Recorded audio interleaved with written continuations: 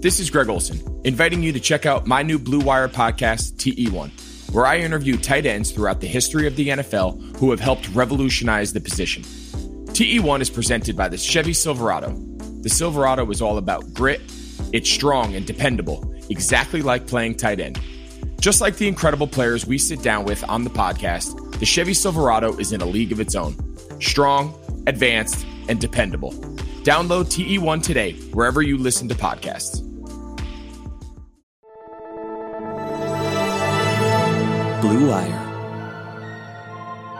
With the first pick in the 2009 NFL Draft, the Detroit Lions select Matthew Stafford, quarterback. Stafford, step it up, throwing left side, watch Calvin, end zone, got him! Oh, baby, that was a rocket! And it's picked off, intercepted by Darius Slay.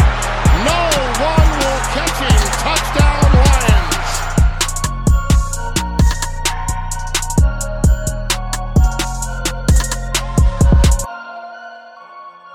Hello and welcome to another episode of The Michael Rothstein Show. I'm your host, Michael Rothstein. This episode is sponsored by DoorDash, Pepsi, BetOnline, and Regents Field. Go check all of them out at their various websites and apps. So go, give them some of your business if you'd be so kind. So we're going to jump right in here today. We're going to have ESPN Saints reporter Mike Triplett on in a few minutes, and he and I are going to break down the Lions and the Saints. Big game for both teams right now at 1-2 on Sunday. But before we get to that, just one small bit of news when it comes to the Lions. The Lions did activate safety Jayron Kearse on Thursday, and in doing so, they cut running back Ty Johnson.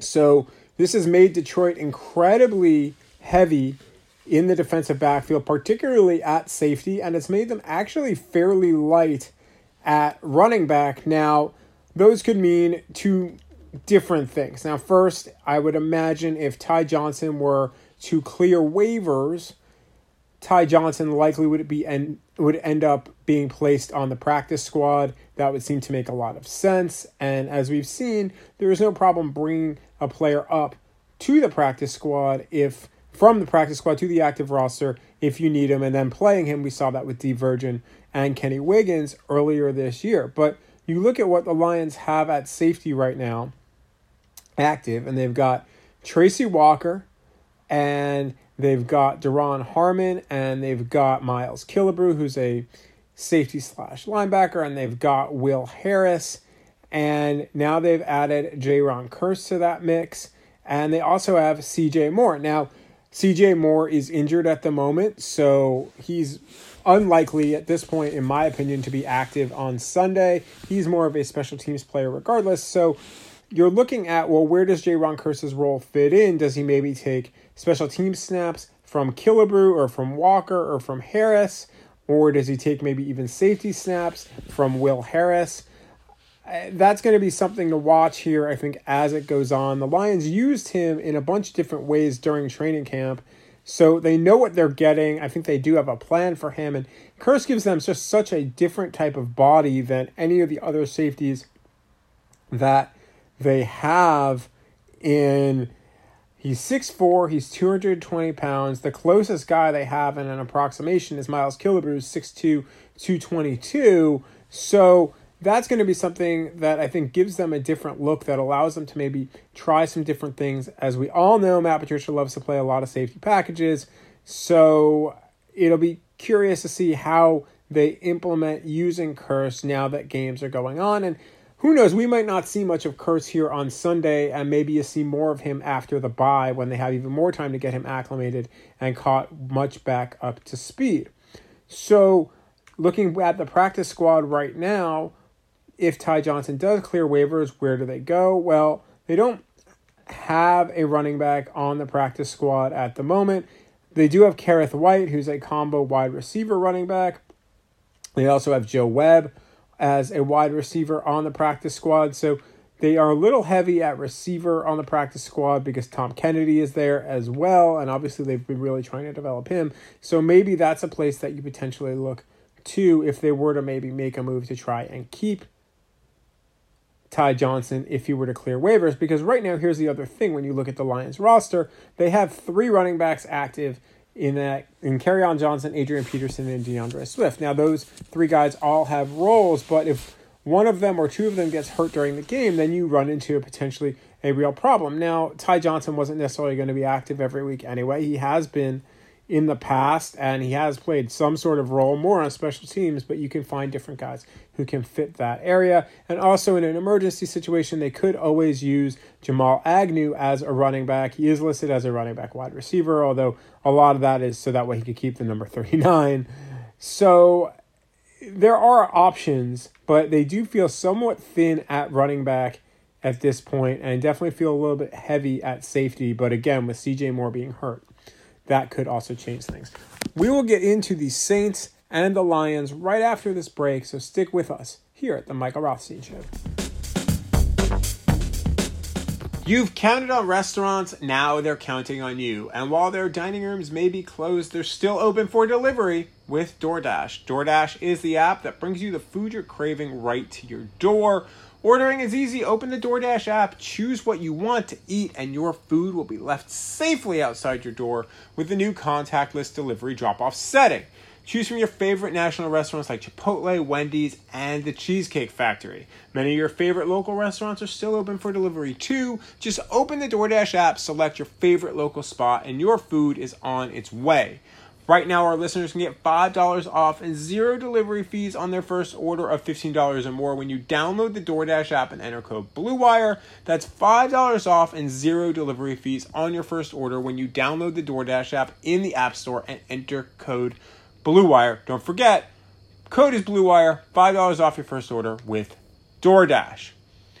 And thanks to a lack of natural athleticism or commitment or overbearing sports parents, fewer than 1% of 1% of 1% of people will ever play professional football. But instead of entering the NFL, they've joined another league, the League of Football Watchers. This season will be different, and Pepsi is here to get you ready for game day no matter how much you watch. And if you watched the Detroit Lions on Sunday, you saw their first win in 11 months. Pepsi is the refreshment you need to power through any game day, and if you've watched the Lions over the last year, you've probably needed a lot of it, because Pepsi isn't made for those who play the game, it's made for those who watch it. Pepsi, made for football watching.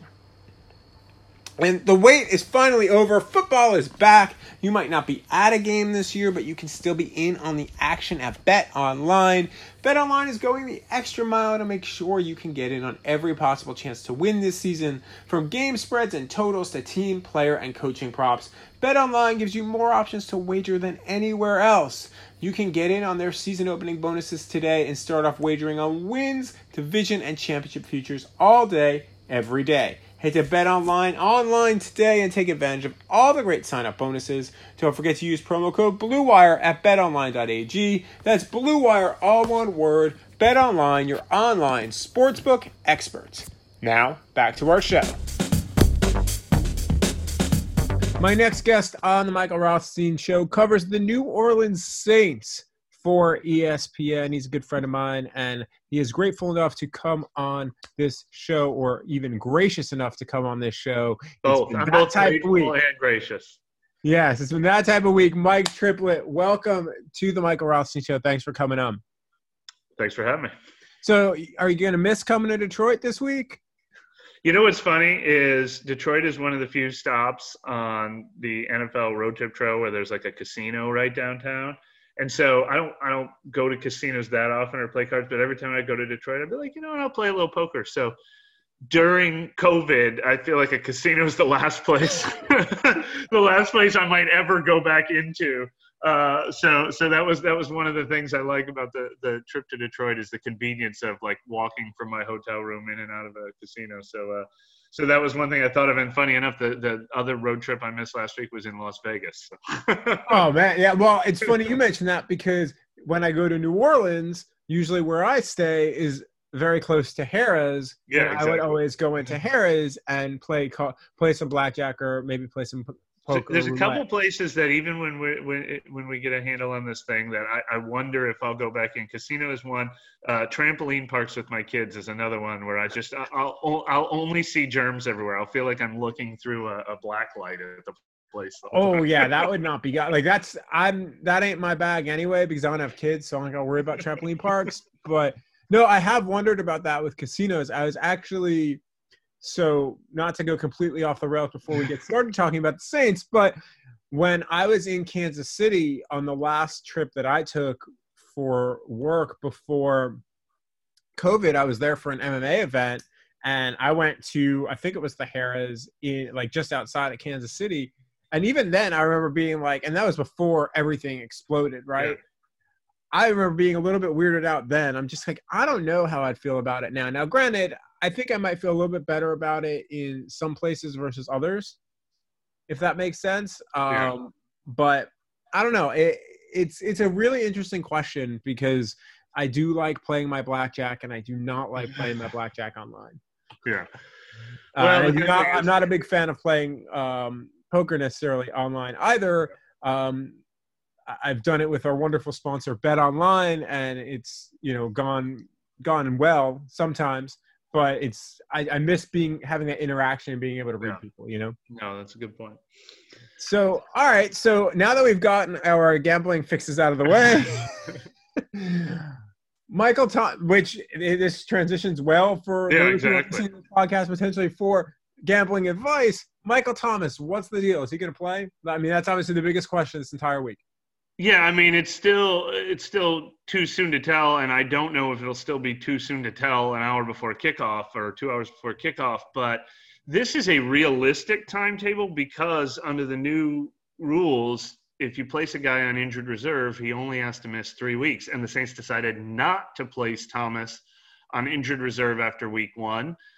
And he's missed 2 games. So that meant that from the very beginning, they were hoping he could probably come back by this week. So been on the practice field. People say he looks good. They are not going to risk re-injury with him, though, because he's such a valuable long-term piece that they won't force it if they don't think he's ready medically. But all signs point to a good chance of him playing.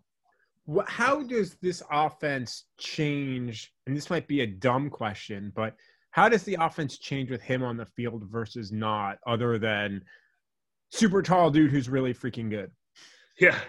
Well, the offense has apparently really, really missed him because, the talk of the NFL the last 2 weeks has been the scrutiny on Drew Brees not getting the ball downfield. The Saints have the least yards in the NFL by wide receivers this year. He's pretty much throwing exclusively to Alvin Kamara and occasionally to Jared Cook.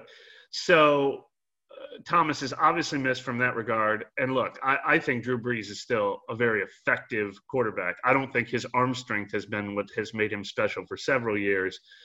He can pick apart defenses with short and intermediate throws and smart decisions and reading the defense and finding his best option. But Michael Thomas is a perfect player for that. Short and intermediate throws, he's your man.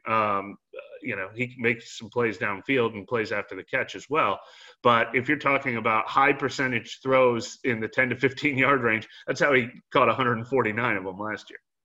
So, like you said, they're going to a lot to Alvin Kamara without Michael Thomas on the field. Is that something that an opposing defense can take away, or is Kamara versatile enough and can be in enough spots that you can't really kind of plan to eliminate him? Well, what's interesting, and first of all, the other big thing, if Michael Thomas is back, is defenses pay so much attention to Thomas that maybe Emmanuel Sanders can finally get freed up. Maybe it's harder. You can't take away Thomas and Kamara. So, but you're right on Kamara. And what's interesting to me is even though there's been so much talk about Drew Brees not throwing the ball downfield, defenses are still sitting back in a lot of cover 2 against them and giving the Saints the checkdowns, and the checkdowns have been really effective. That dump off to Kamara the other day when they wanted to throw deep, he just took it 52 yards for a touchdown himself. I'm almost surprised teams aren't taking the screen pass to Kamara away and daring Drew Brees to throw deep, but they're trying to keep everything in front of them. And Brees is the kind of guy who's like, look, I don't have anything to prove. I'll take the checkdown if that's what you're giving to me. And surprisingly, so far, that's how defenses have played the Saints. do you think he can still throw the ball downfield with it's accuracy? Not like Aaron Rodgers, who we just saw come into the Dome Sunday night and while on the run just flick his wrist and throw the ball 50 yards in the air. He can't do that. But he completed 140 yards down the field to Jared Cook in week 1. We saw him throw some deep throws in practice. It's not always the highest percentage throw, and he's not going to force it just out of principle. But if that's what's wide open, he'll still make that throw. Beyond Thomas, it looked like a couple other guys got banged up last week for the Saints. I think Andres Pete went out briefly, right? And I don't know what chances are he will not play this week because he suffered a high ankle sprain and actually left on a cart. Now, he also hasn't been placed on IR, so he might not be out that long, but I'd have a hard time expecting him to play in this game. And then Jared Cook got a groin injury in that game, and his status will be uncertain until we see him back practicing too. So if they're without, let's just, for argument's sake, say they're without Thomas, Cook, and Pete. Yeah. I mean, you're people can't see you, but you're laughing a little bit. Like, what does that really do to the effectiveness of what Drew Brees is able to accomplish, other than Alvin Kamara? Well, I don't want to call Pete replaceable. They just paid over $11 million a year to re-sign him. But they do have 2 other guards who are starting caliber. Nick Easton has actually been starting at the other guard spot while they've been bringing along rookie first-round draft pick Cesar Ruiz from Michigan slowly. So Easton and Ruiz would be the starters, and both of them are starter-worthy players. So I don't think you'd see a huge drop-off on the offensive line. But, yeah, you would like to have either Thomas or Cook in the offense. Certainly missing both of those guys as the 2 big targets who present matchup problems would make it even more difficult for the Saints to get the offense going, since it hasn't really found a consistent rhythm yet this season.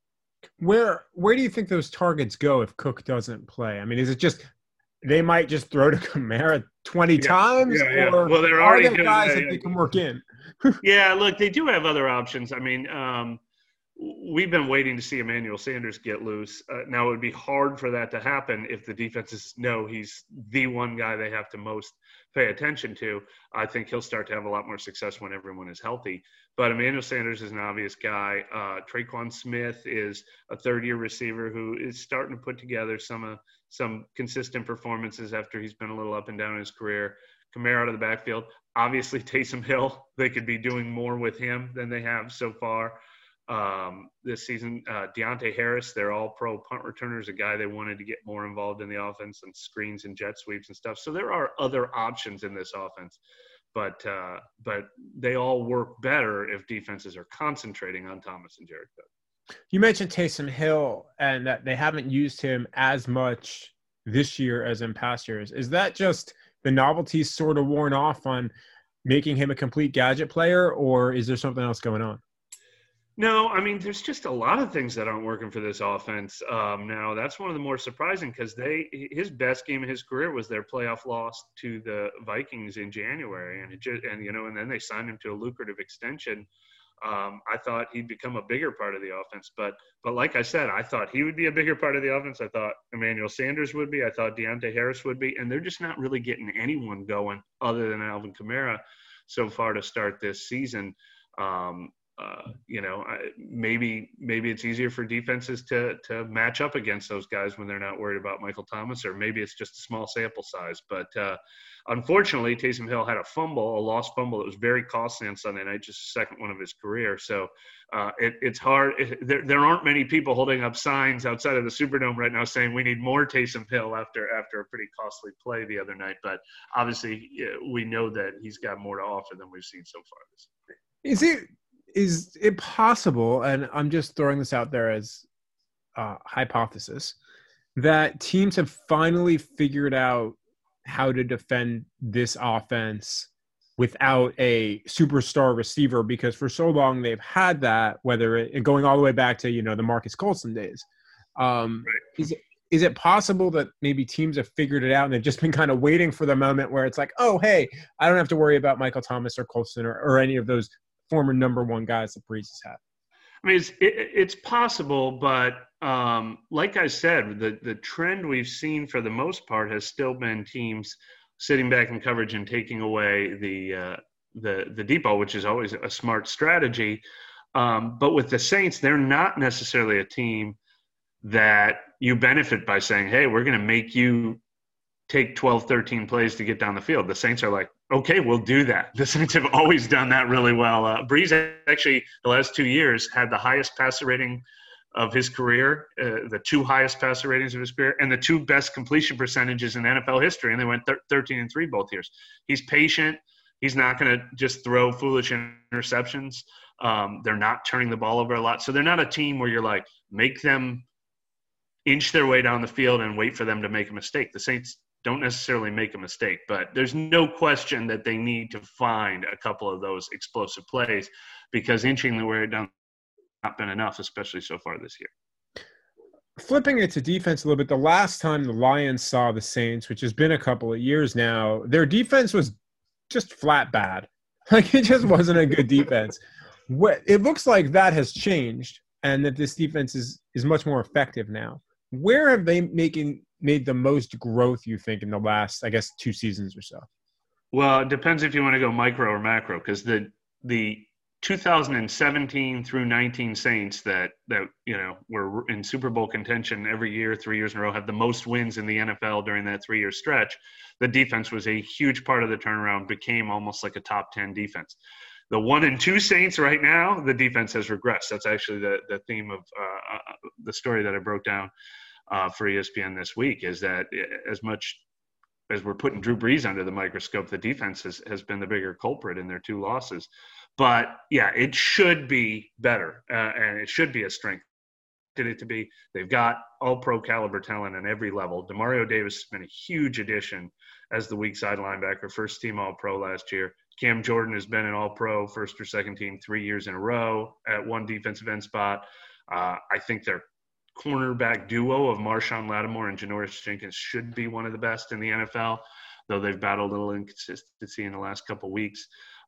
So that had trended toward being a strength, and I thought it would be again this year. But they've had a couple blips the last couple of weeks, and it's been a variety of things that have caused them problems. They could not stop Darren Waller, 12 catches for the tight end in their week 2 loss. And then last week, Aaron Rodgers burns them over the top with 2 deep passes. And they also have 9 defensive pass interference penalties for almost 200 yards this year, which you hope is a small sample size, because that obviously those are killer penalties. Oh, absolutely, especially since they're spot fouls still. Like, that's just devastating.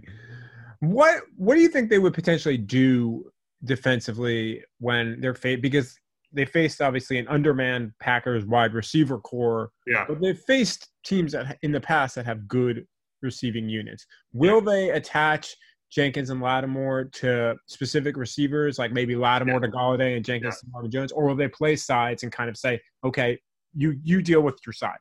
Well, the Lions are interesting because they have 2 threats at wide receiver, but when there's a clear number 1 threat, which I think is how they'll probably treat Galladay, assuming full health and full participation, Lattimore would be the guy to shadow Galladay. And actually, that brings the best out in Lattimore. Lattimore has admitted that he slacks off a little bit when he's not playing a big-name receiver. And sure enough, Devontae Adams doesn't play in this game, and they get torched over the top twice by Allen Lazard. I think it takes matchups like Kenny Galladay to get the best out of Lattimore. So seeing Galladay as returning from injury, it was probably like high fives in the Saints defensive coach's office. Like, all right, we're going to get the all-pro version of Lattimore in this game. You kind of look at – is it – you mentioned the blips on the defense. Is it more the coverage, like Lattimore hasn't been facing an all-pro, or is it the pass rush, or is it just everything everywhere is just This is, as I wrote, it's sort of good news and bad news. The good news is there's not one like Achilles heel that they can't fix. The bad news is they've had about 11 different things bite them in the butt once or twice. Like I said, against the Raiders, they just could not stop Darren Waller. And they weren't getting beat by the receivers. And then they go against the Packers, and it's 2 deep passes to Allen Lazard and these bootlegs their defense against the play action this year. Sean Payton said they looked like a high school team, not being able to defend the bootlegs. The penalties have obviously been an issue. The one thing that has been consistent is their run defense has been outstanding. They actually have the best run defense in the NFL dating back to the start of the 2018 season. They haven't allowed a 100-yard rusher in nearly 50 games. I don't think that'll happen this week, but it'd be ironic if Adrian Peterson was the one to do it to him. So it feels like, look, in week one, they beat Tom Brady in Tampa Bay because their defense was really strong in that game. And it feels like they're not far off from having a good game, but the consistency clearly hasn't been there. You mentioned Adrian Peterson. What was that like for his cup of coffee? And that's what we'll call it with the Saints, because that's really what it felt like of all the stops he's made post-Vikings. What was it like for him in that time frame when he was there?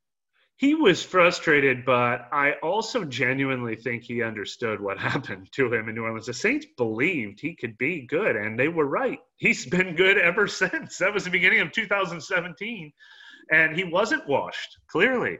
But guess who he was the third running back behind? He didn't start out behind, but he ended up being behind Mark Ingram and Alvin Kamara, both of whom had over 1,500 yards from scrimmage that year. Both went to the Pro Bowl that year, two things that have never happened in the modern NFL.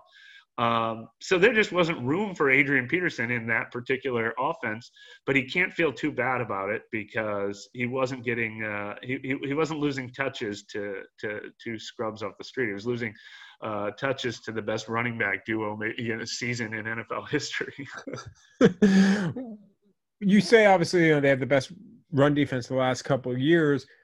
Do you think that the fact that they had him in-house for, half of a season, if that, will that help them in understanding kind of what he's able to do and what he's not able to do, or the fact that he's, 15 years in the league, everybody kind of knows at this point?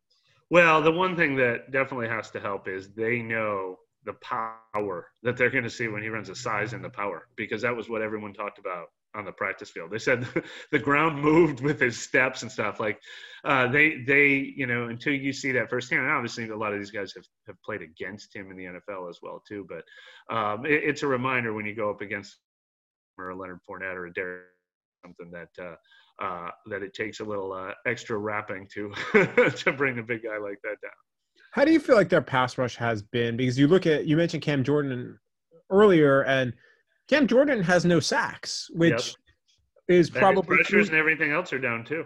It's been a disappointment. It's one of the main areas where they've come up short so far this year. Now, their other starting defensive end, Marcus Davenport, will probably make his debut in this game. He's had so many injuries early in his career that he hasn't quite lived up to his potential, but he is a guy who has had flashes and stretches where he's where he's lived up to his first round draft pick status. So that only helps if teams want to continue to double team Jordan. Maybe that frees up Davenport. If they want to respect Davenport, maybe they can't double team Jordan as much. So that should help, but you're absolutely right to identify that as an area where they've come up short so far, especially in the last 2 weeks. Have they been has Cam Jordan seen maybe more double teams this year? Yeah, probably a little bit more, but he always sees them and he usually fights through them, but that's definitely been the game plan against them so far this year. You mentioned Davenport. The Saints obviously traded up for him, and if I remember correctly, gave up a pretty decent amount of capital to do so. Is that one of the more frustrating picks so far you think they've made because of the injuries? Yeah, for sure. He's lost a lot of benefit of the doubt / fan support if you judge things solely on Twitter, which is the smart thing to do all the time. But yeah, look, because that was questionable. How everybody wanted a defensive end, and he could still potentially be a really good NFL defensive end. But when they paid 2 first-round draft picks, they traded up in round 1 and gave up their future first. So it cost 2 first-round picks to acquire him, and that's a huge investment, and you want that to pay off even more than a traditional first-round draft pick. Where do you think when he is healthy, if he does make his debut, he's most effective? Is it almost kind of making defenses to pick like we were talking about before with Cam Jordan, or are there other areas where he's just potentially could excel if he stays healthy? He's got pretty good speed and athleticism for a guy his size, a big, tall he'll win those one-on-one matchups. I mean, the beauty of having a guy like Davenport is it makes your defense pick your poison. You do have to decide if you're like, we just can't let Cam Jordan beat you, then Davenport can hurt you. I mean, that's the concept anyway. So kind of just wrapping up a little bit when it looks at this matchup, how do you think this plays out on Sunday, especially with all of the unknowns when it comes specifically with the Saints? Well, look, you got to take the Lions seriously after they had a nice win this last week. But when you look at the Saints being a 1-2 team, their first 2-game losing streak in 3 years since the start of 17, they can't lose this one. I mean, this is one of the games matchup wise that they're supposed to win. This is a time of the season where they need to win. So going in, you can chalk up a 7-point loss to Green Bay, who's one of the hottest teams in the NFL right now, as not devastating. But you lose 3 straight because you go into Detroit and can't take advantage of that matchup, then all of a sudden you're presented with the sense of urgency / panic considerations that stress out a locker room. Now, the fact that maybe the NFC South isn't as strong as maybe we thought, with Atlanta, losing leads worse than Detroit has been, and Carolina just probably being a year or two away. Like, does that maybe soften that blow if for whatever reason they did lose on Sunday, where you only have to worry about Tampa, which you've already beat? I mean, they're not going to throw in the towel if they're 1-3 because, well, first of all, they were 0-2 in 2017. They finished 11-5. They have recent experience of that. They were 0-1 2 years ago. They finished 13-3. So they know of shaky starts and how getting hot in October, November, December can change everything.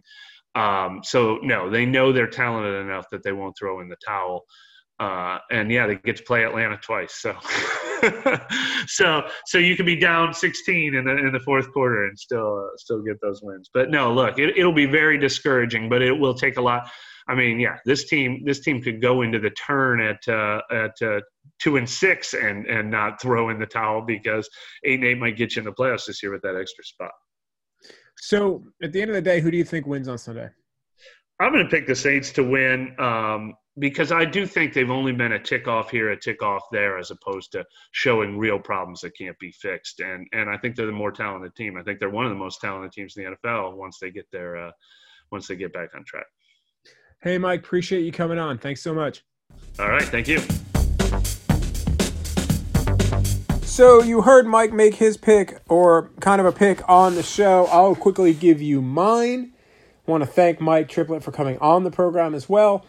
And I'm going to go with the Saints here, but I'm doing that mostly because I think they get Michael Thomas back. If they don't have Michael Thomas, I really like the Lions' chances in this game, especially if Jared Cook can't play as well. As you heard, we broke that down a lot in the podcast of what could happen if they don't have Cook or Thomas and how that changes how you defend the Saints. I think Thomas ends up coming back, and to me, that makes all the difference in the world for Drew Brees and for the Saints. So I think it's going to be a high-scoring game.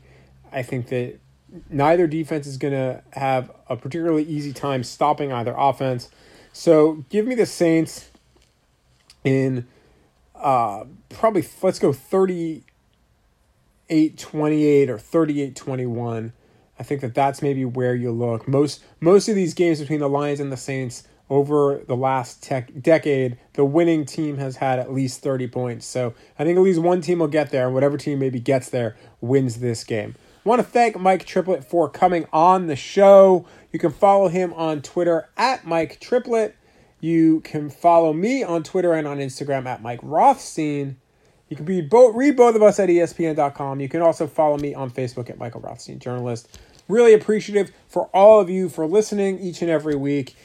Makes this show go, and please consider giving a 5-star review to us wherever you listen to your podcast, or download or subscribe. Any of that can only help this show going forward. And with that, we will chat with you on Monday.